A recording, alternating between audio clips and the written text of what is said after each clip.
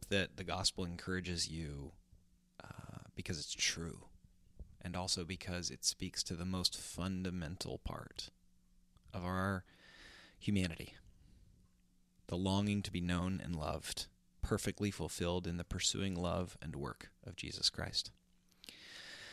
This week I want to remind you of something, hopefully, which is that the gospel speaks to all of the stresses of life. And so as we've been looking at Revelation on Sunday mornings and also through this podcast, I want to encourage you about the holidays. I want to give you an apocalyptic gospel encouragement for the holidays. Remember, apocalyptic means an uncovering. So apocalyptic literature doesn't have to do with the end of all things. That's eschatology. The Revelation is the king's perspective on our lives. It's a vision of our life and the life of the church and the life of God's pursuit of his people in light of the spiritual realm that we cannot see. It does talk about the end times, but from chapter 1 to chapter 22, it is far more about our daily life, which is such spectacular news. It tells of the first beast, which is the empire. It tells of the second beast, which is the propaganda machine that leads people to worship the first beast. It tells of the destroyers. It tells of an ancient evil one who is not God's opponent, but his adversary. He is on no level with God, but does exist and is out to harm. And the reason that's so encouraging is you are going to wonder at one point over the holidays, why is it this hard? Is it really this hard? How did it get to be this hard? How can the world be such a mess? Even in the midst of, and perhaps because of, all the things that are delightful about the holidays, holidays are also a time for many of deep loneliness and pain. And that pain is not made up. And that pain doesn't go away if we turn on the right Christmas music or turn off Christmas music because we hate it. That pain doesn't go away when we participate in religious practices, though they're beneficial. That pain doesn't go away when we get just a little bit more self-help.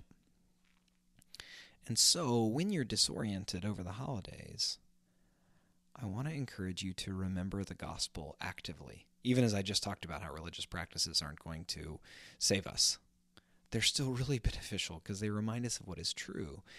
And what the Revelation would remind us of is these things didn't just happen.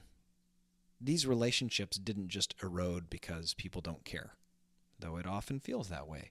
These relationships aren't fractured or tense just because people are sinful.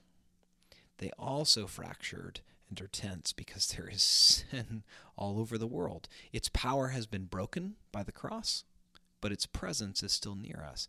And so when you're frustrated, I'm going to give you direct encouragement. Go to the bathroom. And that sounds ridiculous and it sounds mundane, and you're like, why is a pastor telling me to go to the bathroom? When you're frustrated with your family, go to the bathroom and either pray directly or remind yourself of the gospel first. And then say, help. Actively remember that God loves you and likes you, and that the work of Christ has healed your innermost self. And then ask for help. My second encouragement is, as you're looking at your calendar, whether it's full or empty, and I don't know how you're wired. For me, an empty calendar can sometimes frighten me. For my wife, it's a delight. As you look at your calendar, schedule time to prepare for those moments. You know that it's going to be tense. Even if preparing for that moment is preparing for when the aloneness is going to challenge you the most. If you used to be with family, but you're not anymore, or you couldn't for some reason this year, there's going to be a time, and I'll bet if you look at your calendar, you'll realize when it is, that anxiety is going to be more present in your heart and mind. And before that time, put it into your calendar, punch it into your phone to pray. Not because prayer fixes us, because Jesus has already rescued us, and prayer is the unfettered access we have to him through that. We feel fettered, but we're not. And so take some time to pray.